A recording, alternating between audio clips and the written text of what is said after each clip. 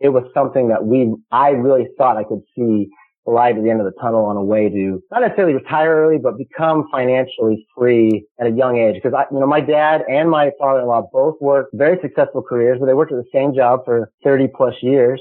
And I think they were happy, but for me, that was not something that I wanted to do. So this I saw as a way to kind of control my own destiny and really do it in a way that I controlled most of the variables.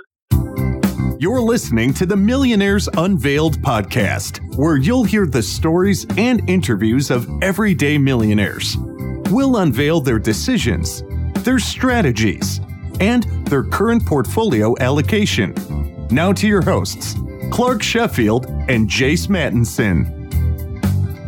Alrighty, welcome back to another episode of the Millionaires Unveiled podcast, where we tell the stories and strategies of everyday millionaires and unveil their current portfolio allocations. This is episode number 98.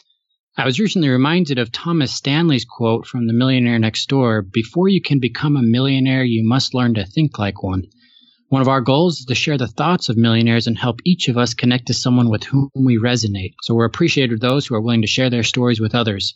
If you're one of those who hasn't been on the show but would like to share your millionaire story, or if you're someone who's close to becoming a millionaire, please email us at millionairesunveiled@gmail.com, and we'd love to feature your story and investing insights. On today's show, we have Chris. He has a current net worth of $1.8 million, 70% of which is in real estate. He and his investment partner have around 50 single-family rentals, all in Texas, and in fact, all within a short distance of each other. We get into the nitty-gritty with him on what he rents his houses for, how much they cost, and how he's been able to grow his net worth. Last week on the show, we had Courtney. She's in her 30s and lives in Canada with her wife and child. She has a net worth of about $1.2 million and is planning to be financially independent and retire early. She's also planning to travel the world within the next year. But before we get into today's interview with Chris and on his portfolio of single-family assets, just wanted to thank our sponsor, Obsidian Capital, for supporting the show. Creating passive income is one of the quickest ways to create and establish wealth. At Obsidian Capital, their core philosophy is to enable qualified investors to create long-term wealth passively through strategic real estate investments. Their team of experienced real estate professionals identifies stabilized and value-add multifamily real estate assets that will provide strong financial returns, a healthy risk profile, tax incentives, and additional benefits that come with investing in real estate. They pride themselves on a high level of integrity and have experienced in acquiring and managing over $300 million in multifamily assets. Furthermore, their leadership has over 45 years of combined industry experience. View their website today to learn more about their streamlined investment process at www.obsidiancapitalco.com. We appreciate all of you tuning into the podcast week after week. So if you enjoy the show, we'd appreciate you leaving a 5-star review on either iTunes or Stitcher. It helps us grow the show and to reach new millionaire interviewees. But without any further delay, please help me welcome today's guest and his story, Chris. Welcome to the show, Chris. Do you want to just give us a little bit about your background and kind of what you're up to now? Sure, yeah. My name's Chris. I live in the Houston area. I'm an IT consultant, but I work remotely, so that makes it real nice. I can get a lot of time at home. I have a family. I have 4 kids. I'm married. I have 4 kids, 4 boys actually, and so they keep me really busy. Doing a lot of soccer, a lot of Legos, and a lot of Minecraft in my life. So that's kind of the extent of what I do. But it's really been a journey with real estate and IT skills in my background. And what is your net worth today? So I'm at right about 1.8 million. And how's that broken up? Yeah, so it's about somewhat unique. I'm very heavy in real estate. So I'm 70%, 70% in real estate, and that is all single family homes. That also includes my own personal residence. And those, it's about 52 houses, 53 if you count mine. And then I have about 14% in cash, so about 240,000 in cash, and then about 275,000 in retirement accounts. And those are in a 401k with my current employer, and then Roth IRAs and rollover IRAs from previous employers. And all of that is in Schwab index funds. Probably 90% of it is in SWTSX, which is the equivalent of VTSAX for the Vanguard folks. Yeah. So we'll get into the real estate here in a second, but let's just talk about the equity accounts. Do you still contribute to your 401k and Roth IRAs? Yeah, I do. So I contribute. I try to max out the 19,000 every year. I'm able to do that. I'm fortunate to be able to do that. And then my wife, we pound an IRA for her. And then if I'm able to, I will contribute to a Roth, with the income limits, or sometimes I'll go and do, a backdoor Roth as well. And then we've also explored, my partner and I, for real estate. We've looked at the SEP IRAs and solo 401ks, and eventually I think that's something that we'll tackle to be able to even contribute more tax-free money. And have you always been maxing those accounts out? I have not. Not until, I'll be honest. And it was something I just wasn't as, well, I used to trade individual stocks, and, you know, I realized at a young age that I always had less information than the big institutional investors. And that made me mad, interesting, right? How that works, right? Right. And so I got burned a few times on some of those, and I didn't really understand index funds. I had them in mutual funds that had probably 1.5% expense ratios, and I would do the match is what I would typically do for my 401k. But now, you know, that hopefully I'm making a little bit more money, and I've been able to keep my expenses at what they, you know, haven't grown as much, then I've been able to really pound the 401k and the IRAs to their maxes in the last probably 3 to 4 years. And do you contribute to an HSA at all? I don't. I'm fortunate to have a really good insurance with my current employer. In fact, I've done the math so many times because I hear it all the time that I should be doing an HSA, right, through all these podcasts. And I look at it, and my family doesn't have a lot of medical expenses, but like we have allergy shots, and I got kids that beat each other up and break arms and stuff like that. And so, you know, I think my monthly premium is like $200 for like a $15 copay. And so I just can't make the math work to go to a high deductible plan. Yeah. Yeah. And then just get the benefit of the HSA. At least with my math skills, I can't get there yet. So yeah, totally. I don't do the HSA. So when did you start kind of getting into real estate? Yeah. So it was 2013, and I went to lunch. I was working for a Fortune 500 company doing IT stuff. I went to lunch with a new buddy who had just moved into town, and we were there with a couple other guys, and we were just talking about business ideas, being an entrepreneur. And he's like, we should get into real estate. And I was like, yeah, let's do it. And it was like the scary thing that I always wanted to do, but I didn't want to do by myself because I didn't know how to do it. And he had done a few properties in Lubbock when he was a student there in law school. And so we had the expertise. And so we dove in the Houston market. We bought a couple, and, you know, just off the MLS, or the normal retail, what we call. And we bought them with a few guys actually. So we split it up so that we were all just taking a little piece of risk. And him and I loved it so much, we just decided to go nuts. And so we split off from the rest of the crew who just, you know, wanted to be more passive investors.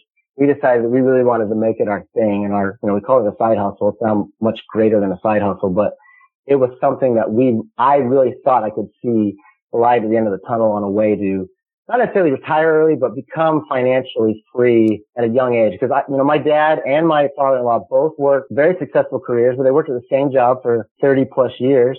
And I think they were happy, but for me, that was not something that I wanted to do. So this I saw as a way to kind of control my own destiny and really do it in a way that I controlled most of the variables. Because when I look at stocks, like I said earlier, I always felt almost like it was Vegas, at least trading individual stocks. And so this was a much, I'd say more, not safe, but just a way that I could control more money and really use leverage safely to maximize my returns and my net worth. Yeah, so let's dive through this first deal, because I think if it didn't go well, right, you probably wouldn't have kept going. Right. And obviously you have, because you have 53 single family houses. I mean, one of them being your own, so 52 rentals. So how much did you put into this first deal? Maybe how much did all the guys put in, and what happened? Did you hold on to it? Did you flip it? What happened there? Yeah, good question. So that first one, I think we paid, and I'd like to tell two stories, because we got the first one that we kind of did as a normal, I don't say normal, but just a novice investor. And then we started over again, just my partner and I, and we really got into it. So this first one, we paid $90,000 for this house, which was very fair rate for the time. It was a 3-bedroom, 2-bath house, what I call the most liquid house you can buy, bread and butter house. And we had, one of our other partners had some access to some very interesting financing. It was interest-only financing, which was fantastic. Our bill or our mortgage note on this house was like $92. And so, but the flip side is that you had to put down 30%. So what is that? So that's, we had to come up with $27,000 to buy this house. So we split that roughly 5 ways. So we each came up with about $5,000 to buy this house. Right. And then we rented it for probably $1,200, we'll say safely. Right. And so we had a $1,200 income and a $100 bill, right? Plus taxes and insurance, but still it was almost nothing. And so the cash flow on this house was insane. And so we did that another 4 times. The problem was obviously we had to come up with 30% each time, and that got painful, right? Eventually. But so that's how we did that first set of deals. Then, my partner and I then this is really how we got, I would say, started with the cash machine, as I call it, is we bought a house off the MLS. It was $40,000. And this house was a 3-bedroom, 2-bath house, very, very close to the other one, actually.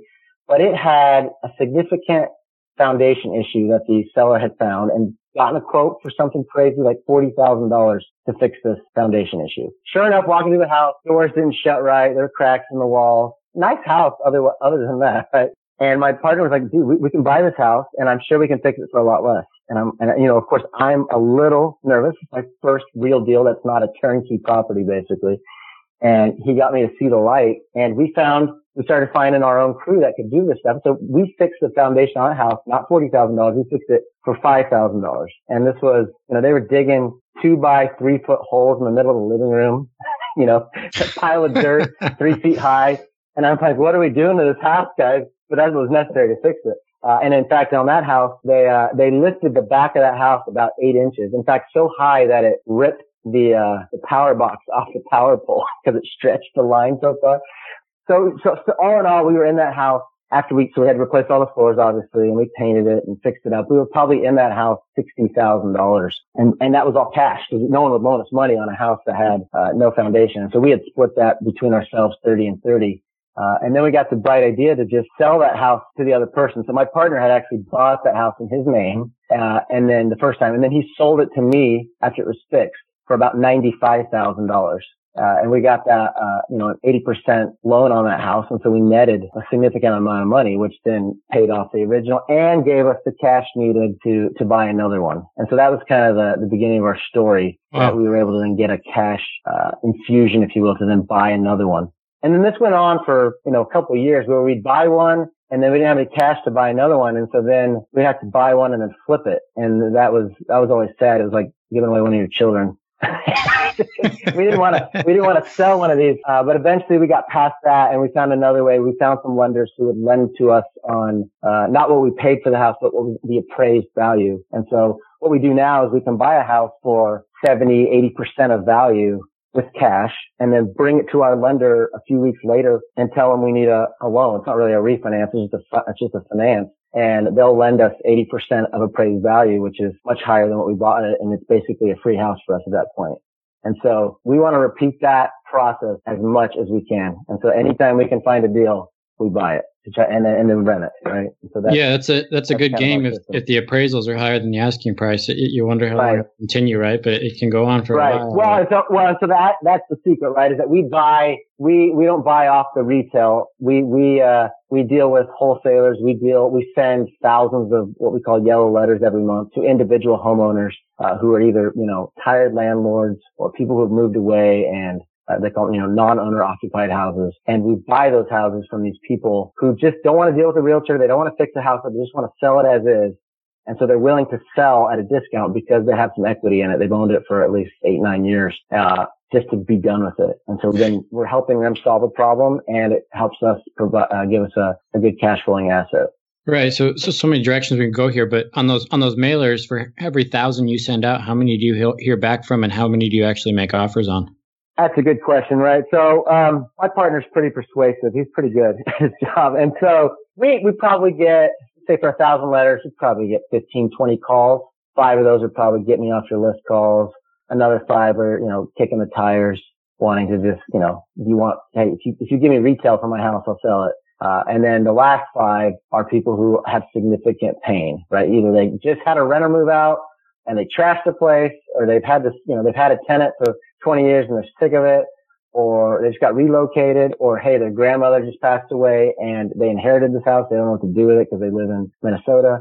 Right. And so these are the kind of calls and that we can talk to them and figure out what their issue is and try to come to a mutual understanding. And so I would say, I think we've spent over something crazy like $35,000 on yellow letters over the last 5 years. But I would say 80% of our deals have come from that. And it's, every time we buy a house, we're basically, so it's round numbers. Let's say a house is worth 125,000. We can usually buy that house for 90,000, 85,000. And so that's 40,000 in equity that we're just making up on day one. Just because one house pays, what's that? Just because they're looking to get out of it so quickly. Right. And they paid 40,000 for it back in 2002. Right. So they've been paying equity and they just want to be done with it. They don't want to deal with the realtor. They don't want to list it. They don't want to fix it up. They know it's got some issues. So usually on those houses, we'll put 5,000 to 7,000 into them, redo the floors, paint it, change some light fixtures, very functional, good houses, but just kind of spruce them up a little bit. And then they'll rent all day for $1,300. And then are all 52 of these houses nearby, or you guys kind of started going to different states or locations? Yeah, we are very protective of our time. And so we have them all. I would say 90% of them are in 2 zip codes in Houston. So, you could argue that's, not very diversified, but for us, we want to just own the neighborhood, right? We have a joke that you can tell me a street and an address and I can tell you what that house is worth, if it was in normal condition without even looking at it. In fact, we've bought houses without looking at them before. That's how well we know these areas. And so we have a couple that are on the fringe of Houston, other areas where they just were too good to pass up. But we always joke, my partner and I, we never want to drive to them because it's like an hour away. And I know that doesn't sound very far, but it's a long way in Houston traffic. And are most of them 3-bed, 2 baths? Yeah, I would say 80% of them are 3-2s. There's a couple 4-2s, and then we have a couple duplexes that we tried out that are one of them's a 2-1, and another one's I think a 3-2, but it's small and has no garage. But the vast majority of them are 3-2 with a 2-car garage, 14 to 1,900 square feet. Yeah, it's interesting. All the guys that we've invested that are big single-family home investors, they swear by 3-2. They just say it rents the fastest, it stays rented, it's the best way to go. Yeah, we can rent those houses in less than 2 weeks usually at the top of the market rent. And that's kind of the system, right? And we manage all these houses ourselves as well, which is some people think we're crazy for doing. But that's like $70,000 a year in management fees. And literally it takes us a couple hours a week. That's pretty amazing. A couple hours to manage 52 single-family rentals. How often do you have turnover or issues?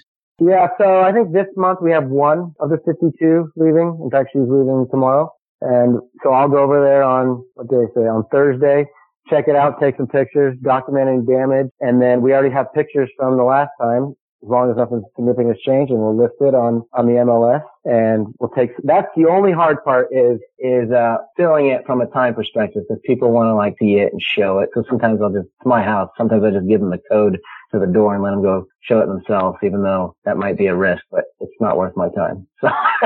So, and then we do most everything, 3 things: a smartphone, Excel, and a Chase bank account. It's amazing what you can do with those 3 things. And so, anytime someone calls me, we've trained most of the tenants. They just text me or my partner. We manage half and he manages half. And then we deploy the appropriate fixer. We got a roofer, an AC guy, an electrician, a handyman, a floor or a garage door guy, a plumber, all on speed dial. And then they go schedule the appointment. They tell me what's wrong. They can go to Home Depot and buy stuff. I just get a text from Home Depot. I approve it. And then they send me a bill, right? And so there's some systems there that have taken some time to develop and some trust in some guys that we've had to develop, but it works pretty well. And how are these structured? Is every investment its own LLC, or do you have it in one LLC? Where does everybody pay rent? Yeah, so it's one LLC. We have, in Texas, you can do the series LLCs, but for us, we just have some significant liability policies, general GL policies that we carry, and for us, just from a tax perspective and management perspective, it's been much easier to chalk them all into one LLC. Tenants Quick Pay, if you're familiar with Zelle, they use that, or they will go to a Chase branch and deposit. But most of the time, we can get stuff electronically, and it's instant, and hits our accounts, and then we rectify it all in good old Excel. So financing, are these all pretty highly leveraged? So we're at about 64% LTV right now. Okay. So, and this is kind of the magic. So they're all 20, I would say 98% of them are on. So that very first one I talked about, where my partner sold it to me, that's on a 30-year, investment loan in my name still, actually, because it's a fixed rate. It's great, right? And we're just going to keep that one. The other 51 are in portfolio loans. And those are, once you get past 3 or 4 loans, you can't do the normal investments anymore. So we have a very awesome small regional bank here that will lend us, and they're 20-year loans, most on, between 4.5%, 5.5%. And those are 5-year rates, and those rates reset every 5th year. Some are on 7, but they reset. So we have some coming up for reset. That's the risk. Maybe rates will be higher, but actually they're going down now. So it's kind of ridiculous. But, so we'll just freeze that rate again for 5 more years as it goes down from 15 years to 10. But the real magic here, you heard of the term refi till you die. So each year we pay down about $150,000 in principal. And that's, money we can't necessarily tap. And so easily. And so then the idea is that you have these houses that you bought, staggeredly or, and you start to refi them and pull the money back out. And the great thing is that money is tax free and it just resets the note to where it was before. You can take out more, but it's depending if rents have gone up and whatnot or values have gone up. But that way you can just take the money back out and then pay it down again. So right now that's $75,000 each. My partner and I could take out tax free every year and essentially live on. And that's not even counting the cash flow from the properties. That's what starts to make it look pretty attractive to leave the workforce to be able to roll with that if you had to. Yeah, so you guys are playing the refi game. So numbers-wise, how much are you guys grossing and netting a month from 52 houses? So what does that bring in? Yeah, so I have that right here. Where'd it go? So I think we're at $67,000 a month in revenue. And so that's revenue. And then net on that, I think we're on a good month, we're like 10,000. So 11,000. Are you guys 50-50 on all these or? Yes. Yep. We're 50-50 straight in the LLC. And then at the end of the year, we have to pay some taxes and then, but there's no management fees and we pay our guys as we go. So July was rough. We had to replace a couple ACs because it's hot in Texas, but that's normal. They get a 10-year warranty and hopefully we're good for a long time. Right. So any big nightmares? Did you guys get hit by Hurricane Harvey at all? Oh man. So for 3 days straight, I did not sleep because we don't own flood insurance out of principle because I think because we don't buy houses in floodplains. And so, so those 3 days, I'm like saying a lot of prayers saying, okay, I hope these flood maps are accurate. Right? so that's the only systematic risk I can see. People talk about systematic risk all the time in the market. That's my systematic risk in where I've invested is that I could lose the whole shooting match in one bad storm. But, 30 inches in a weekend of rain, and we had 2 houses that the next door neighbors flooded, but and so all 52 of ours were good. We had a couple roof leaks, minor roof leaks, but no flooding. And so very fortunate for that. But that just hopefully solidified our position that, we are very careful where we buy these and we don't buy flood insurance because it's not necessary. And so if Harvey didn't flood them, hopefully nothing will, is what we say now. But no, we got a couple of stories where, some crazy tenants. We had one house we bought to flip because it was totally trashed and we went to sell it with the same company. And I won't go too much into depth. It's pretty complex. We went to sell it the same title company and they found an error in, how the title was given to us from the prior seller. And it was a woman who died and the daughter signed for it, but it really should have been her and all her siblings the way it was written. Well, some of these siblings were dead. Some were running from the law. Some were incapacitated. And so it was a nightmare. We couldn't sell this house for a year. And that we had like $50,000 tied up in that house, which was a lot of money at the beginning of this thing. And it really freaked me out for a while. But in the end, we sold it for more than what we paid for it because it had gone up in value, even though it just sat there totally trashed. But yeah, we've had a couple of stories like that'll make you think twice. But overall, it's been a very positive experience. I'm sure, for sure. So, Chris, where do you kind of go from here? Are you going to kind of go all in on real estate? Are you going to scale up and go into multifamily, or kind of what's the progression? Yeah, so we talk about this all the time. Whether we, because we feel like we have this entrepreneurial spirit now.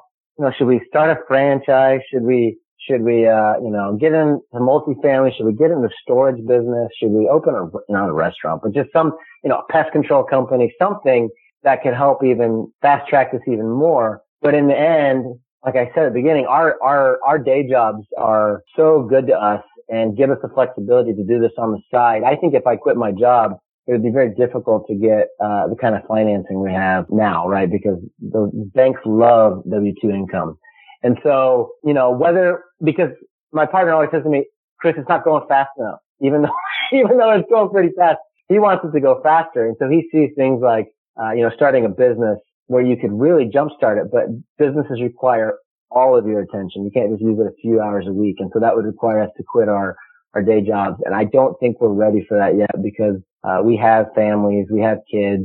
We like that stability that those jobs bring. And so really, I think we're just going to keep buying the single family homes. And if the market shifts and, multifamily becomes more attractive in our area, we'll dive into that for sure because, the skills are very complementary, right? And it'll just help us scale even faster. But, like I said, I think investing more single family, we've definitely slowed down in the last 2 years just because there's not as many deals because things have gone up in price and we're just not willing to pay that, currently. But the refi till you die thing looks attractive to us. And I think as we pay down more of these houses, we'll be able to just, have that flexibility to maybe work a little less or, eventually leave the workforce when it makes sense. Have you had any disputes with your partner in this journey? No, that's a good question, right? So I always hear, Dave Ramsey always said, the only partnership is a sinking ship or whatever. But no, we have very similar personalities and we see eye to eye and we have an incredible amount of trust. And it's almost, I'm going to say magical, but I'm just very grateful for it because otherwise, you hear stories about that all the time where partners run off with money or they have disputes or they break up and they never talk to each other again. We go on family vacations together. We hang out all the time and it's, unfortunately, like we went to a concert last weekend together and it was like 90% we talked about business, right? It's in our DNA. And so, not yet. We haven't had any significant bats for sure. And so, that would be my recommendation to people that, people who are worried, find someone.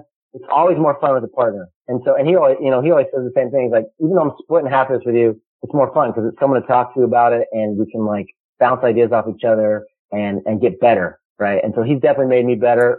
We're also real estate agents on the side and we kind of do that for fun for our friends. But that's been a fun kind of side gig to just, learn that business as well from the retail side. Definitely, been a very, very, that's probably the best thing of this whole thing is that relationship has helped make this whole thing grow. Totally. And do your wives kind of see where you're coming from? And what's kind of their take on business talk always when y'all are together and stuff? Right. So at first, there was some trepidation. They were a little fearful just because it's scary. And, when you buy houses and you're not living in them, for a normal person, that might seem a little weird because other people are living in them. And, just worried that one, it's going to burn down or, the tenant's going to trash it. And then what are you going to do? And quickly we learned that basically $5,000 will fix anything. And so, that's the kind of the joke we talk about, right? So over time, they have learned to trust us. And, my wife really doesn't even care anymore about, she cares, but she doesn't worry, I should say. And my partner's wife's the same way. It's just part of our DNA and we haven't been significantly or seriously burned yet from this. And so they look at it as just I joke about it. It's my hobby, right? My hobbies make money. I don't play golf. I don't play video games. I like to, start businesses and buy real estate. And so that's my hobby. And so whenever I'm not with my wife, I'm usually doing that. And she just thinks that it's my hobby. That's awesome. So what's held you back or maybe why not sell a good chunk of these properties, take the equity and go invest maybe somewhere else where prices aren't as high, maybe buy a bigger, multifamily property or something like that? Right. That's a good question. And we talk about it all the time and we sold a couple. So we've done probably 75 or so deals over the last, and so we've sold, roughly 25 of those. And those were areas where the taxes were too high or we didn't like the house. just, wasn't a good house from a rent perspective, or it was in a really terrible HOA that was always sending us letters, giving us heartburn. But, realistically, I'll tell you, man, we sell every day. I ask that question, should we sell all these and just invest in an index fund and live off 4%? Cause then we'd have, $7 million or no, excuse me, $4 million. No, seven total, right? Between the two of us. Sorry. So it'd be 4 for me. So right now we owe, what was I going to say? But yeah, so if we invested all that, what would we make 7-8% and just live off, 4%, the 4% rule? I don't know. It feels for us that real estate with the tax benefits and tax shelters and the refinance that we can do, there's too many positives to getting out. Now, if we find the right property, the right, multifamily, we could definitely trade up, play Monopoly, go from houses to hotels. That's something we would totally do, I think, if the numbers made sense. But for us, we feel really comfortable with real estate, and I think that's our ticket out of the rat race, we always say. And so I think I would just be bored if I put it in the market. And, we've also seen the last 10 years, the biggest bull market we've ever seen, at least in my lifetime. And so, we might be at the top there too. And so we just feel much more comfortable, and we control more of the variables, who lives in our houses, how much we charge for rent, how much we improve these properties. We just feel like we have a lot more control, than in the market. Totally. Do your friends and family know how successful you are? And do they know about this real estate empire you're building? Yeah. So my family does for sure. My family and my wife's family do. The friends, we're very selective, so we tell. They know we're in real estate. I don't think a lot of them know how many we have. They know we're realtors because we help our friends buy and sell houses. They know we have some properties, but I don't think they know how many we have per se. If they ask, I'll tell them. So some will ask, how many do you have? I don't just walk around, 50,000. But, if they ask, well, and they seem interested in it, then we'll teach them. And it's been really interesting because most people, for whatever reason, I don't say can't cast the vision, but they're too busy or they're just not incentivized to make the jump or to put in the effort. Because we want to help, because we talk about this stuff all the time, right? So we're really passionate about it. And so, when I go to parties, my wife always tells me, you can't talk about real estate, And so, talk about IT consulting, man. Come on. I go sit in the corner, and have to think of something else to talk about. But no, but so we've had a couple people where we've helped them, send out some letters, in certain areas and do some research. I had 1 or 2 find a deal, and they usually just flip the house, take the cash.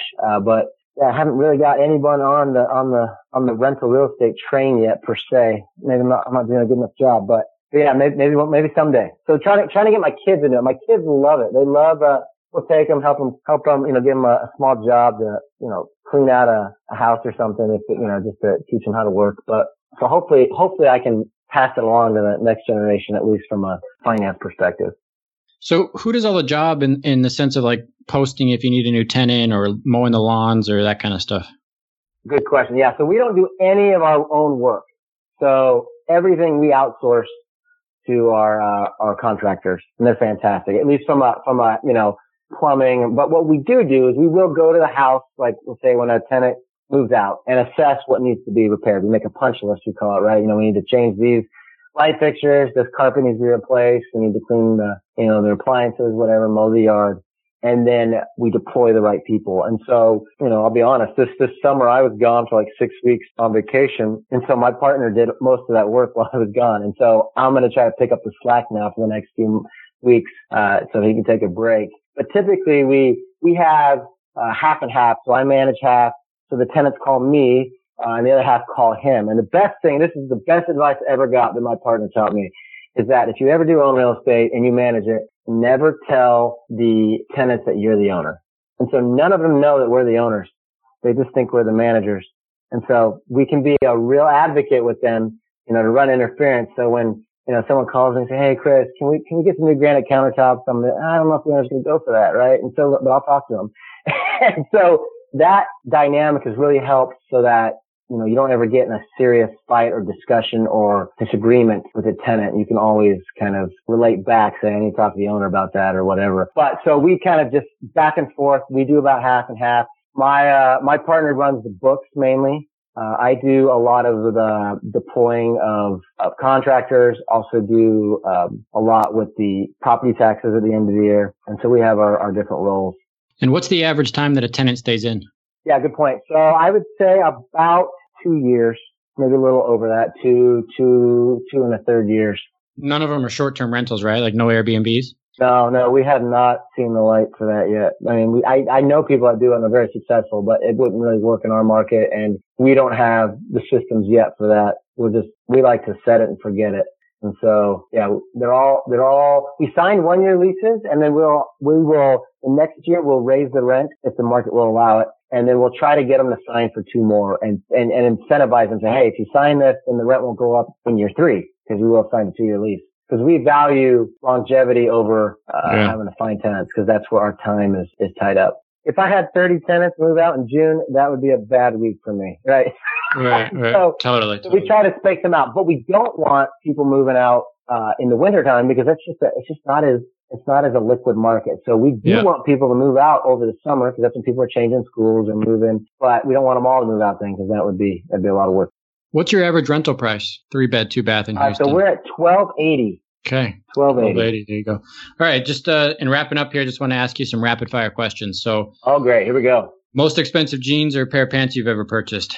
Okay. I bought these darn Facebook ads. They got me. There's this company called Public, and it's they sell like it's not a jean, but it's a pant, and you can but it's like anyway, they're like $90, but I love them. And so it's probably the only pair I ever buy, but it was worth it. So $90. Okay. Most expensive shoes? Okay. You guys are catching. These are my vices. I love Allen Edmonds shoes, which are dress shoes. So You got 2 fans right here too, so it's all good. Okay. I have 3 pairs, but I only buy them when they go on sale. So I think the most I ever paid for one was $180 for some Park Ave. I've always, about Shoebank? Yeah, the Shoebank. Yes. Anyway, is that online now, or is it still like a list you got to? No, yeah, it's online because it's just shoebank.com. So shameless plug, but that's kind of where I get mine. And it used to be, the trick in the day used to be like you could order multiple, so you could buy like all right, 3 Fifth Avenues in black, right, and then you kind of like pick and choose and then return the ones you don't want. But anyway, right. Clark's because he's gone to the manufacturer plant up in Wisconsin, right? Yeah, that's a dream. Yeah, it's neat. Well, my wife makes fun of me because I work from home in basketball shorts. I'm Allen Edmonds. But then you buy $300 dress shoes, yeah. But I wear them to church, and then I wear them when I go visit clients. So they should last me 30 years at that rate. So it should be okay. Right. Okay, most expensive car? We bought a minivan, brand new, in 2016. That was $32,000. Probably won't ever do that again. But I mean, it was great, but I just won't need to do that again. So. Okay. Most expensive meal out that you've personally paid for? My wife and I went to a steakhouse once for Valentine's Day, and I think it was $200 for the both of us, so $100 a person. Okay, what items or experiences are worth spending more money on to you? So I love college football games, so I'll pay a little more to go to those. And then my wife is a big hiker. Like, she loves mountains, which is ironic because we live in Texas. But so that means we will pay to travel to go places where there's a unique hiking experience, whether it's Southern Utah or the Rockies or wherever. And so that's something that we typically will spend a little bit more money on because it's a unique experience that we can't get where we live. That's neat. How old were you when you became a millionaire? I was 34. Yeah. 34. Okay. Jason asked this a little bit, but predicted retirement age at net worth. Do you have a net worth goal or a passive income goal? Yeah. So I think it's a little hairy with the refi potential, but I've always said if I could get to about 3.2 million, I think I would be fine because, we don't have a lot of expenses per se, but thinking about college for my kids or other, one-time expenses like that, I'm thinking a little over 3 might be good. Favorite books? Any books you recommend? Yeah, three books that have changed my life. So first one is The Slight Edge by Jeff Olson. I love that book. And so it's the idea that constant improvement adds up over time and compounds, very similar to what we've done in real estate, but in every aspect of your life, whether it's physical, working out or eating or spiritual, whatever, those little compound changes, small changes, not huge changes, make a huge difference over time. Love that book. And that one's interesting because if you get the audio book, he's got, I don't think it's in the printed edition. He's got like a 20-minute like preface, and that thing, like whenever I listen to that, it's like I can go take on the world after I listen to that. So it's amazing. It's like a psych yourself up. So that's really good. And then the second one is Automatic Millionaire by David Block. I read that one right out of college, and that kind of shifted my mindset of trying to automate your savings goals, automate your spending so that you don't, I was never a big budget guy. Still don't have a budget in my household. We just are very careful with what we spend money on, but we don't really account for it, and it works out okay. But that book helps you understand how to automate your accounts so that you're diverting different parts of your paycheck into a mortgage account or a giving account or a utilities account. That one's really good. And then the last one is it's a new one by James Clear, Atomic Habits. And that one kind of pairs into the first one, but explains how to form habits and why we don't form habits and why, it's hard for us as humans to do that. I love that book. And so I'm still not habit mastered. I need to read it again, but it's a really insightful book. That's cool. Good recommendations. Annual household spending? So I would say we're at about 80,000. So I don't know if that's FI or whatever. I call it obese FI. Yeah. Fat FI. Obese FI. Yeah. Who knows what it is now, right? Right. You have but 4 it's kids. more like, right, exactly, right? And we live in a fairly low cost of living, but I think 80K then plus taxes, which is probably another 20. Range of household income through your working life. Range. So I started with the Big Four back in, when was that? It was 06, making $48,000 a year in Houston. And I thought I had conquered the world, man. It was awesome. And little did you know. Yeah, now at least I'm non-real estate, I'm probably at the 185, 190 range. Awesome. And each year has been, in professional services, there's a lot of, I recommend it to anyone who can handle it because there's some good bumps in there. It was 15, 20% every year. Yeah. So yeah, it's true. Definitely well, we've taken enough of your time here. So just in closing, what's kind of the last piece of advice if someone's looking to do what you've done or get started in real estate? What's kind of the advice you give them? Yeah, so I would say if you want to do real estate, and it's hard because some people live in areas where it just doesn't make sense, right? If you live in San Francisco, good luck, right? But try to join with your local real estate meetup. I'm sure there is one. We have several here in Houston and they meet monthly, and you can go meet people that have done what I've done or similar, find a mentor, someone who you could work for free or at least shoulder underneath and, kind of learn the tricks of the trade. And then the other thing that was really helpful for me in the beginning to learn the lingo and just what this whole thing was about, what the potential was to listen to the Bigger Pockets podcast, right? Those original 50 to 60, 70 episodes were just gold for me and helps me understand, what could work, and helped me understand what I needed to test out and play with to figure out what worked in my market. And then just jump in. That's the other thing. Like, I wish I would have started probably about 4 years earlier than I did, but I just hadn't met the right partner yet. And so my goal was to make $1 million before I was 40. And so we did that. So I'm very fortunate, but if I could have started a few years earlier, it would have been even better, I thought. Yeah, I think you make a good point about all the information. There's so much information out there that's free and accessible and no reason to really hold back. Right. So, and a lot of these people will sell these courses, right? And if you've got money, these lifestyle courses can be very good, but they're very expensive.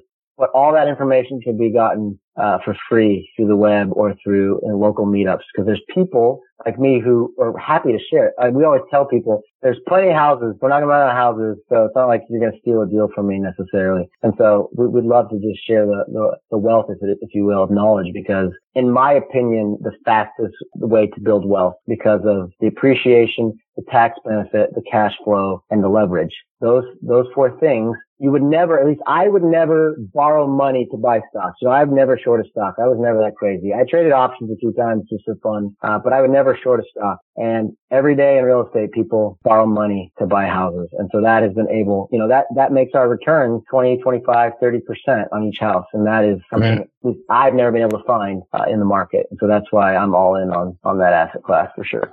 Awesome. Well, Chris, where can people find you? And if they want to know more about you, how can they get in contact? Yes.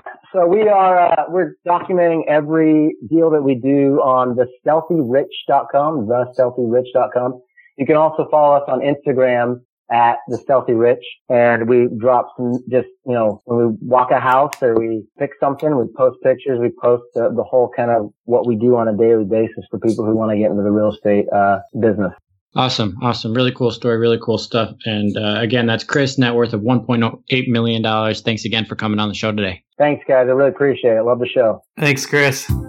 Thanks for listening to the Millionaires Unveiled podcast with Clark Sheffield and Chase Mattinson. For more stories, investment opportunities, and information, check out our website at millionairesunveiled.com. See you next time when you'll hear from another everyday millionaire.